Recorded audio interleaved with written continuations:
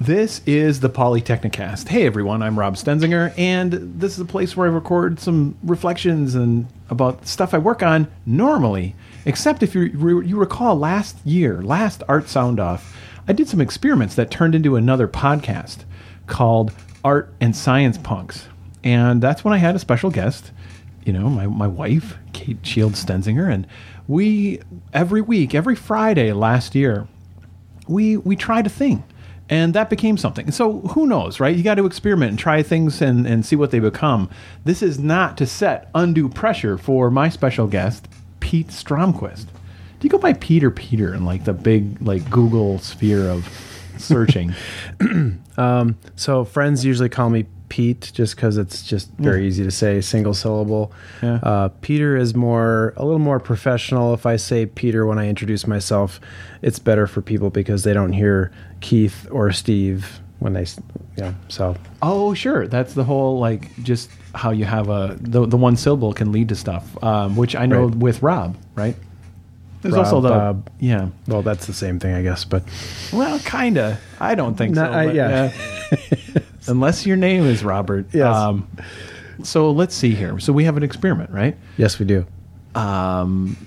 We've talked about doing some recordings in the past, and in fact, we have.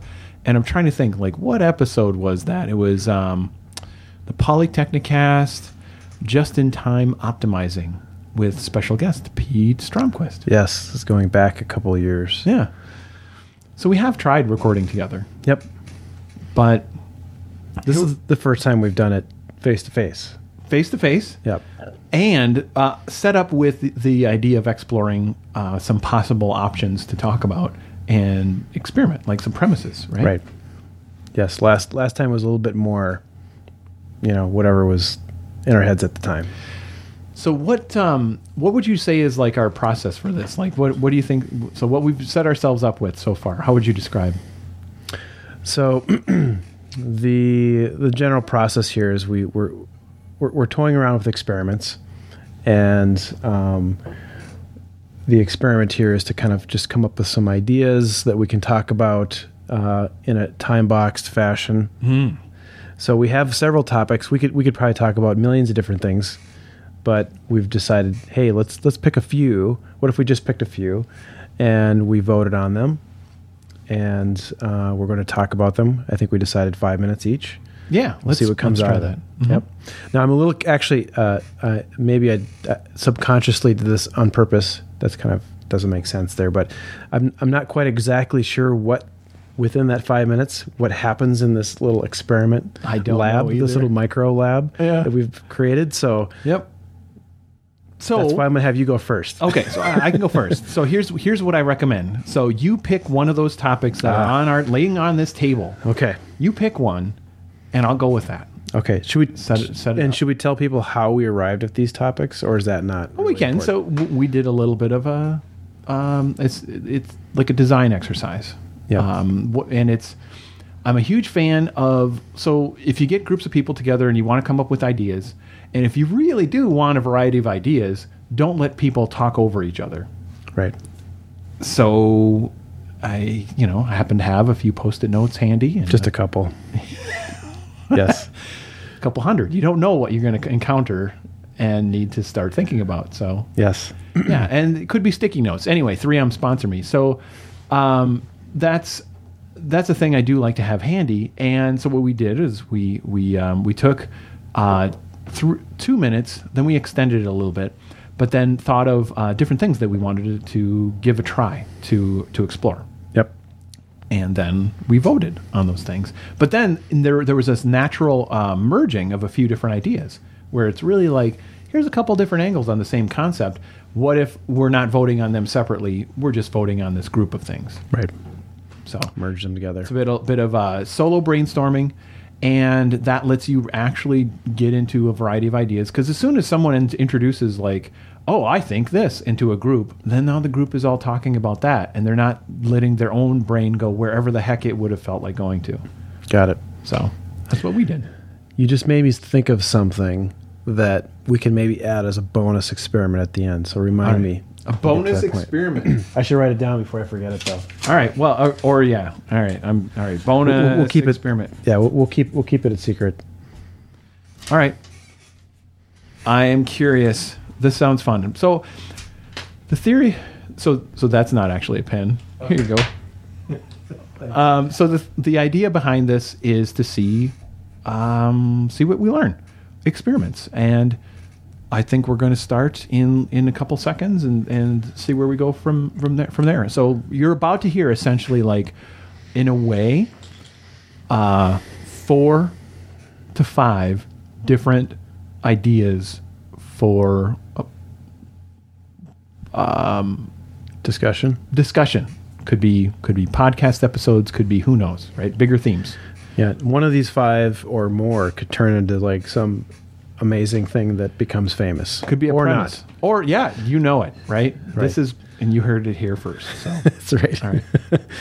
Okay, so I'm supposed to pick the first one, and so we had there's one that we both voted on, and I'll read both of them, I guess, because I think they both provide a similar perspective, right? Yeah. So I'm going to choose why. This is what I wrote down. Why have I been afraid of video games? And Rob wrote, why or why not start gaming today and how? Okay. Similar, maybe slight differences there. And go. All right. I'm starting the clock. All right. So here you are in you have your habits, you're off in your day-to-day life, and there's this new possible hobby that's always been within arm's reach, but never picked up. So what would prevent you from that? What would prevent you, for instance, from picking up playing video games whenever you felt like doing that? Yeah, so my excuses maybe have been just, if I get into a video game, it could become addictive from a time management perspective. I wouldn't have time for other things that I maybe thought were, air quotes, more important. But not really realizing that maybe there are some benefits to this kind of recreational activity that could enhance other parts of my life. I'm already kind of reading into a little past what maybe we're immediately talking about here. Not at all, right? I mean, you can know all that and still choose to not do it. That's right? true. Very true. Yeah. And there's no foregone fitness match of how video games are meant for everyone, no matter how much you love them, right? Right. My hypothesis or my question is, video games might not be for everyone, but some form of game, whether it's a video game or a board game or a puzzle or something, is that something that almost everybody could benefit from? And if so, how can I get plugged into something like that? How can I use that to enhance my life? So I wonder if, is there some sort of assumed job that you thought, like, people who play video games, they're doing blank, but I don't need blank. Right.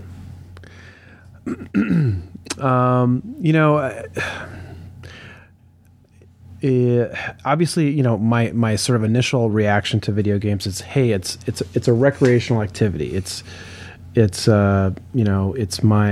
Am I supposed to hold on to this? It's up to you. I don't want to hog all the note cards. Oh, okay. Right? I'm writing things. And that's right. You're the note card guy. Sorry. I'll It's a good thing. I love it. I love it. I hear there's a character called Note Card Guy. Note Card Guy? So, okay. Yeah. Anyway. Sorry, we're chewing up our valuable time here. Yeah. So just the idea that it's purely recreational, and I do find other outlets for recreating. For example, I like to watch movies. I like to do a little bit of reading, or just kind of hanging out with the family and stuff like that. So maybe in my mind, those things are a higher priority than video games. So that's one thing I've kind of thought. So I think of this as a what if I didn't start playing video games until now? I don't know what the heck I'd be doing. Right. Actually, because it's literally video games that got me into reconnecting with, I'm familiar with coding, and I can study tools that are about putting art into a computer and sound into a computer and making it interactive through the context of, code within a game. And then that led to a lot in my life. I don't know what I would be doing, so set that aside. But let's see. I think the one thing that for me that I feel is a natural, like, I want to avoid in games is how games represent a point of view to someone who made them that I may not agree with. Sure. And they may want to reward things that I don't want to be rewarded. Like, I don't know, anything from a classic simple example for me is the game series Dark Souls, where it is so punishingly difficult, and it's learning isn't about picking up a pattern. Learning is about memorizing, being punished and surprised. Right. And I'm like, that's not an attractive idea to me, right? Yep. And just fundamentally, more power to anyone who wants to play that kind of thing. Right. I don't. And if I thought all games were that, then I may not be so into them. In the last few seconds we have here, I'll say one other thing. I think we're close to the end of the time, though. That is one aspect of gaming that I think I've been sort of turned off to as well is the competitive nature that sometimes comes along with it, especially if you're playing on a multiplayer sort of scenario. What aspect of competition? I feel like sometimes my brain doesn't think as... It's not really wired to think tactically. I'm more of a strategic thinker than a tactical thinker. And so a lot of games require tactical on your feet thinking, and those that can do that better seem to do better, and they're rewarded better. And so that to me has been more of a challenge, I think, when I see a game. Now, games that aren't multiplayer, when I'm just kind of, playing a computer or solving a puzzle, I think that's something I'm a little more compatible with. But potentially maybe not, because some of those are also kind of geared on tactical thinking. So it totally can. It depends on if a timer is introduced. Right. And if a game designer said, guess what? I want you to sweat. And yep. You don't have a lot of time to choose. This is not a puzzle on a table. There's stakes at hand, and yeah, that has a huge effect on what it feels like. Just like right now, how we've gone over time. We went over time a little bit. Yeah, not bad. So that's okay. About 6 minutes. All right. So there you go. One experiment. We'll have to think about how that one went, and that's probably outside the framework of this recording session. Right. Okay. We'll do a retrospective later, somehow. Yes. All right. If that's the right term. I think so. Yeah. Okay. All right. So experiment 1. What about experiment 2 now? So you get to pick this one. I'm going to say the minimalism and creativity.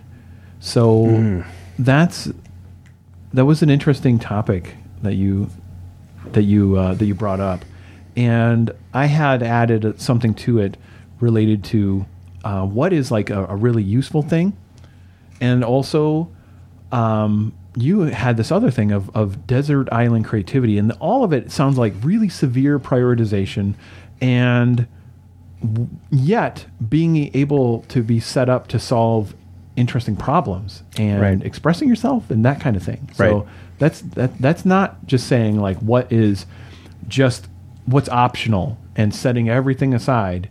There's some amount of output and making stuff, right?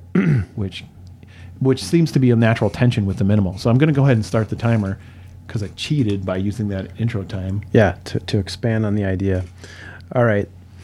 So one of the things that kind of prompted this idea for me, I'll just give you a little bit of context, is, especially this day and age, I have kids, you have kids. Mm-hmm. A lot of times they'll come up and say, I'm bored, and I guess our job as parents is to somehow cure their boredom, because what they're really saying is, I want to be able to look at, watch a TV show or play, look at a device or whatever. And I've often thought, or I've heard it said that, boredom is actually a great tool to use for creativity, because creativity can come out of boredom. And what's happening there, I think, is that boredom is really an expression of a set of constraints that have been applied to somebody. They don't have all the outlets that they normally have, and now they have to like come up with some way to occupy their mind. And so minimalism is kind of a similar kind of a thing, I guess, where you're saying, hey, I want to constrain my environment so I have more, only the important things around me, and potentially free up some psychic weight or whatever you want to call it, things that normally would be chewing up cycles in my mind, to be creative and create new things. Okay. Responses to that. Well, it's really funny. I'm going to have to, I'll do a shout out. So to the first episode of Art and Science Punks for our season 2 was all about boredom. And oh, cool. I'll have to listen to that. Yeah, that one was, not to spoil anything from it, but it was, that's a common topic in the household that I live in. And that I don't believe it really exists. When somebody says they're bored, they're saying something else. Exactly. Yep. So, right. And I like your interpretation. Sounds like it's almost like I'm seeking a stimulation that I assume will be worthwhile, and I'm just looking for permission for it. Yeah. Right. And I think that really rings true. That's a very interesting angle, if I'm interpreting it right. Yeah. So what are some of the goals that you have for exploring this, as far as it's almost like maximizing the ability to produce creative output in a circumstance where you've set lots of options aside in favor of just a few? Yeah. So I think for me, a hypothesis I have is that creativity is sort of becoming limited or suffocated a little bit when you have so many stimulus options. Like, oh, I'm kind of getting bored. Maybe I'm done with my workday or something like that. I'm just going to watch Netflix. I don't want to be creative or do something like that. I'm just going to kind of quote unquote veg out.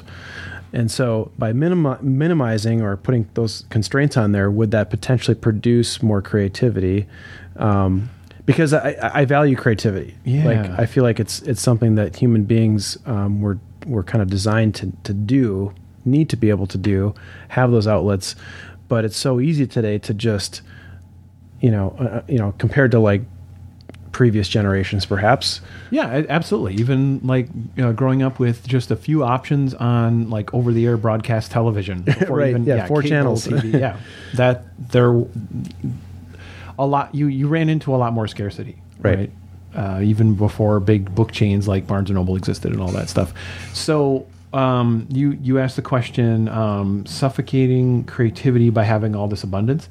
What if this abundance were actually the engine for creativity? Sure. So that not to just go, oh, I'm going to take what you said and spin it and cross my arms and be like, there you go, man. Drop the mic. Just like the Sphinx. I don't think it's as simple as that, because I think there's like, if you mix the abundance with a habit of that, honestly, it's something that I encountered many years back, where listening to Jersey Droz talk about his creative process and how when he's consuming media, he's grown, and I've taken this idea as well, like this habit of noticing what arrests you and noticing what is affecting you by just growing the capacity to have that sort of meta thing observation going on. Observation. Yep. Yeah. What's affecting me and why? And it doesn't matter what you're feeding it with. That generates lots of possibility, as long as you're not just feeding it, but you're working with the process of being fed all these other experiences. That's really cool. Yeah, gathering some information about. Because that could inform what you make next. Right. And maybe why you make it, or how you make it, or what have you, depending on what you're reacting to. Right. That makes sense. Not that that's about, this isn't about having a conclusive answer for any of these prompts. Like that's we could go quite a bit on that.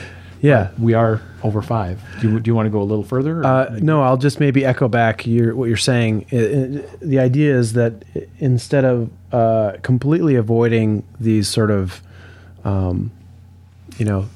stimulus that can, but that I've kind of stated might squelch creativity, sort of embrace them a little bit, but do it in kind of an observational way, learning about yourself, becoming more self-aware. How do these stimuli, how do they affect me? What am I reacting to positively? And can I use that information to inform my creative process when I'm not potentially engaged with these stimuli? Mm-hmm. Sound like a professor. You know what? That's a nice thing to aspire to, I think, because as long as you're not the kind that induces sleepiness, right, what? That's I've fun. had a few of those. Yeah. All right. So we've got that topic down. So that was 2 of 4. 2 of 4. Okay.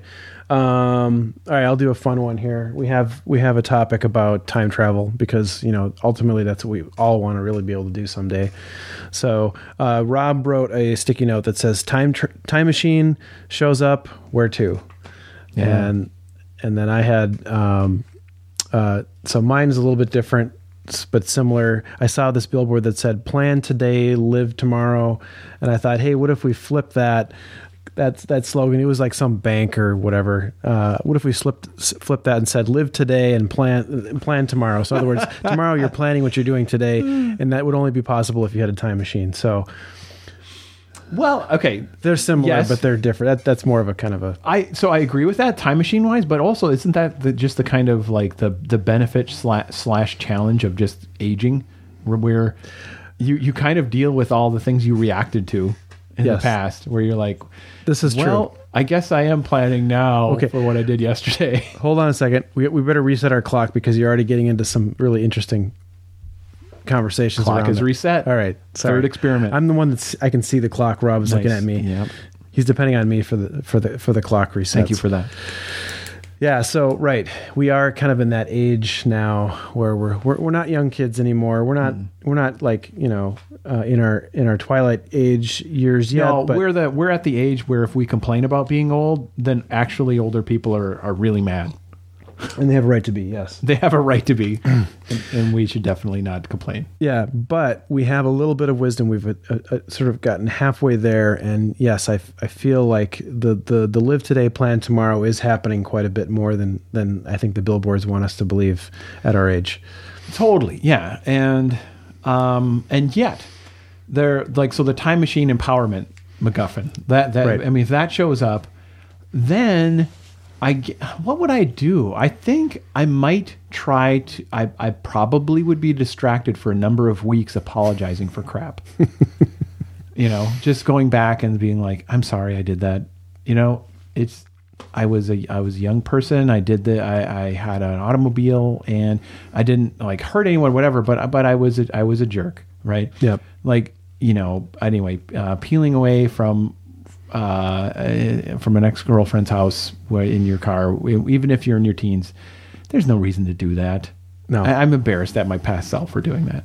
And so I probably would end up wasting a good number. I don't know how many weeks, but I'm thinking weeks. So you would actually use the time machine to go back and not do that peel out? Hey, I'm sorry. No, I think it's done. I think I would probably not try to be like convincing my younger self. I think if I would get in the worst battle if I could try to convince my younger self of anything. Right. Well, there's all kinds of sort of time conundrums that you can get into if you do stuff like that. Anyways. I think maybe I would end up buying flowers and saying like, "Hey, this is just a few lots of different situations where it's like, this is the hot-headedness of youth, and have a great life." Or maybe you watched a lot of 80s like cop shows where they always did peel out.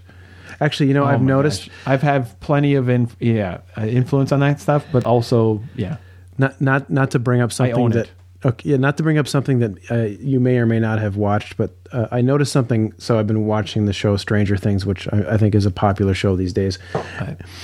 And I've noticed that just about every time there's a car in a scene, it's always peeling out. It's like a thing in that show. I don't know if that's on purpose or if that's like, hey, that's a shout out to the 80s in some kind of subliminal way. That was a common thing in the 80s, especially among people I hung out with. You got to peel out. Yeah. If you're on, especially on gravel, because it's easier. And different etiquette, different reasons for doing it, different rationalizations for doing it. all of it pretty much not well informed. Not really a need for it, but Yeah. I mean, unless you're actually out on a safe racetrack and all that kind of stuff. But okay, anyway, so to recap, you. So what would you do? You would use okay. So I'd be wasting time apologizing first, and then making a lot of money second, right? Right. I would take advantage of it, but I have karma things to fix. Right. So fix the karma, then you feel better about making the money. Oh boy, time machine. And what and we don't necessarily have to go back in time, right? We can go forward in time. Or Totally. Is that against the rules here? No rules. You've got the time machine. Yeah. You're MacGuffin. Yeah, so I think this is actually something I didn't spend a lot of time thinking about before you asked the question. So maybe what I would do is I would go back in time about 5 minutes ago, but I've had plenty of time to think about a proper answer, and then insert myself into this podcast again with a very clever answer to the. So to the Bill question. and Ted's Excellent Adventure. I had some problematic moments, but like there's a fun story. Like they fix their problems in that way. Yeah, where by they're using the time machine. Like what to do for your past self. Right. Yeah, because Yeah. Yeah. So, until I do that, I'm really not going to be able to come up with a good answer on the fly, and I'm kind of letting my brain just go into neutral right now, so I can use that as a continued excuse. All right. Then that's fine. I mean, it's honestly like that's quite a windfall. Like to literally be able to physically move your consciousness and physical being through time as a way to navigate. I mean, obviously that's pretty mind-boggling. Pretty awesome. Yes. Yeah. Subject of all kinds of good science fiction. Right on. All right. So what do we think? One more? Yeah, we got that was three down. We got one more. So it's that last one over there with the yellow dot on it. All right. So I'm looking at it. I'm thinking about it. And I'm just going to start the timer now just because, and there we go. Yep. So, okay. The fourth experiment. How do I stay creative while working remotely? And that's a situation where I think a lot of folks who actually are in the Lean Into Art community and listen to the Polytechnicast. I mean, there's a lot of folks who work solo in their homes, independent, putting stuff into the world based on illustrating and animating, that kind of thing, photography, what have you. And you're in a situation where you're not working with a big team in a big institution or whatever that has this physical meeting spot or chair to be in, right? For everybody. So yeah, and as an example, I work remotely. That's my job today. And what we just did before this podcast started, which was to pull out some sticky notes and write some ideas down and interact physically. That's not something I can do, at least not as naturally when I work remotely. So I'm kind of thinking, that's a creative process that we went through. Mm-hmm. How would I do something like that? And that's actually my bonus question. So I kind of jumped the gun on the bonus here. But it actually relates exactly to this. Yeah. What is this bonus? Yeah. So maybe one way we could jump into this is like that exercise we just did. If you and I were on opposite sides of the internet and we were doing this over Hangouts or something like that, how would we have done that? So there are tools that can help. And there are things that, okay, so the Google Suite has options. You can essentially jump on different pages of a Google Doc and generate text. There we go. You could, but let's see, there are tools that are a little bit more sticky note feeling, but then they have, I haven't found one that is like a very inexpensive tool. There's one called Murally, like mural.ly. Mm-hmm. And it's pretty good. Like I've enjoyed it for feeling a bit like the flexibility and empowerment of having little discrete ideas captured and being able to reorganize them and all that kind of stuff, and a sticky note style. And plus, it does a couple of cool things because it's not limited to just a physical tool. It'll pull in metadata from links and whatnot. Got it. Okay. It's pretty neat. The Google Doc, each person getting their own page in a Google Doc idea, that's kind of cool, actually. I like that. Because they're only looking at their own page and they shouldn't cheat. Right. So, and then it's easy to quickly see what other people have. That's good. Yeah, and so you might have a little bit of work facilitating as far as bringing all those ideas back together or something. Right. Yeah, it's not quite as tactile as a... No, and I occasionally work remotely, but no, my main thing is not remote. But I have done this kind of facilitating work remotely. Yeah, discussion is something that's easy to do with remote. Yeah. Now, another tool that I use a lot in a remote setting is a whiteboard that potentially could be something you could use with sticky notes. Obviously, there's only one person writing on the sticky notes.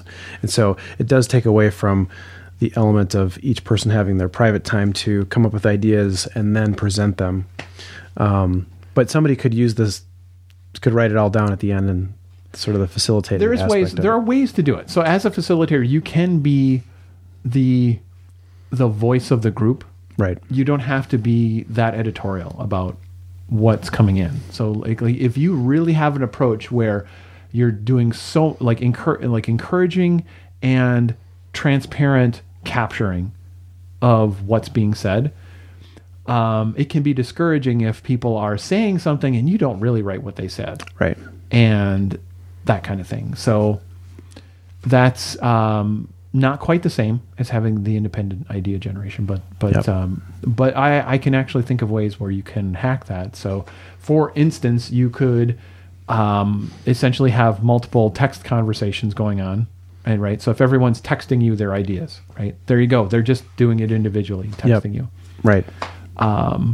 And or pick your message medium of choice. Sure. Where they're all just giving you those things, and then you are essentially becoming the aggregating, synthesized, like grouping point, right, for all of them to come together. But yeah, so you could express that on a whiteboard. Cool. So, but yeah, your question of let's see, like wait. So the bonus aspect was like, I really mean it. No, sorry. The bonus aspect was I was just thinking about what we did. Oh yeah. And I would think, how would we do that specifically? Like tonight was a 50-50 chance whether or not I was coming over here physically or just doing it over Hangouts. Yeah. And so I was able to come over here. So I was thinking, how would we do this, if we weren't physically standing next to each other? So gotcha. Okay. Cool. Yeah.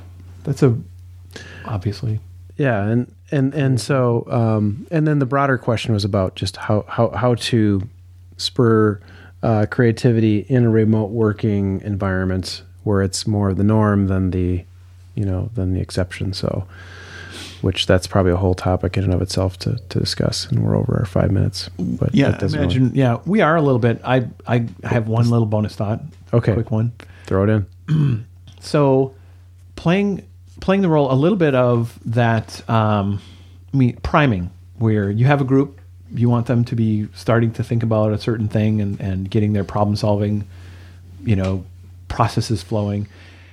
Why not prompt them early and get a question and get them thinking about it ahead of time, and then use those other techniques to make sure that people aren't stepping on each other with, the highest paid person in the room said a thing, or in the virtual room, or whatever. And sure. Yeah. No, that's good. In fact, in some ways, perhaps a remote scenario could almost foster that sort of private creativity phase better, because you're not physically next to somebody. You feel like you have a little more sort of space to write out your thoughts or think about your things, and nobody's looking over your shoulder. Yeah, maybe less social pressure. Right. Right. Yeah. You don't have that water cooler you have to walk over to keep your social status going in the office. No, I do think there could be advantages to it, as much as I do think being in the room has its own natural superpowers because of overall, as a species, we've evolved being closer to each other than, totally remote. So, right. Other things, but yet remote has advantages. So I don't know. That is an interesting big topic we could keep pulling at, I think. I'm gonna think about this some more. I actually, just as an extra bonus thought. Mm-hmm. So I work in a remote setting where I work from home, but actually about once or sometimes twice a week, some of the people I work with, we actually physically get together at a co-working space. Yeah. And so we get the sort of the social benefits of that. And that's kind of nice. We'll go grab lunch or something like people do when they work together every day. That kind of normal weird stuff.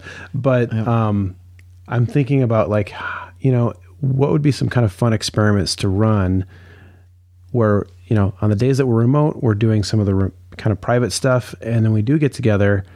Now's our chance to collaborate, bring our ideas together and go from there. So, because it's kind of a hybrid That's so right process. For experimenting. Yeah. That's great. There's my takeaway. All right. Fun. I'd be curious to learn what you end up experimenting with. Cool. Okay. So if I assume folks hearing you would want to know where you are on the internet so they could, check out what you share and what you do. Sure. Yeah. So you can find me on Twitter, I guess, is probably one of the easiest places to find me. And that's twitter.com/twistedstream. Okay. Twisted Stream on Twitter. That's kind of my handle everywhere is Twisted Stream. So if you Google that, you'll probably find all the things that I'm into. Awesome. So think like your GitHub profile. GitHub, kind of LinkedIn, all of that. Yeah. Nice. Okay. And we'll see what happens with this experiment. I'll be curious to hear if anyone has thoughts and reactions to this. Obviously reply to Twisted Stream on Twitter. Also on Twitter, I am at Rob Stenzinger. And also I like to share good old-fashioned email here because, maybe some folks don't want to share publicly. So I am rob.stenzinger@stenzingersoftware.com. So that was a bunch of experiments. Thank you very much for listening. Awesome. Thanks, Rob. Thank you, Pete.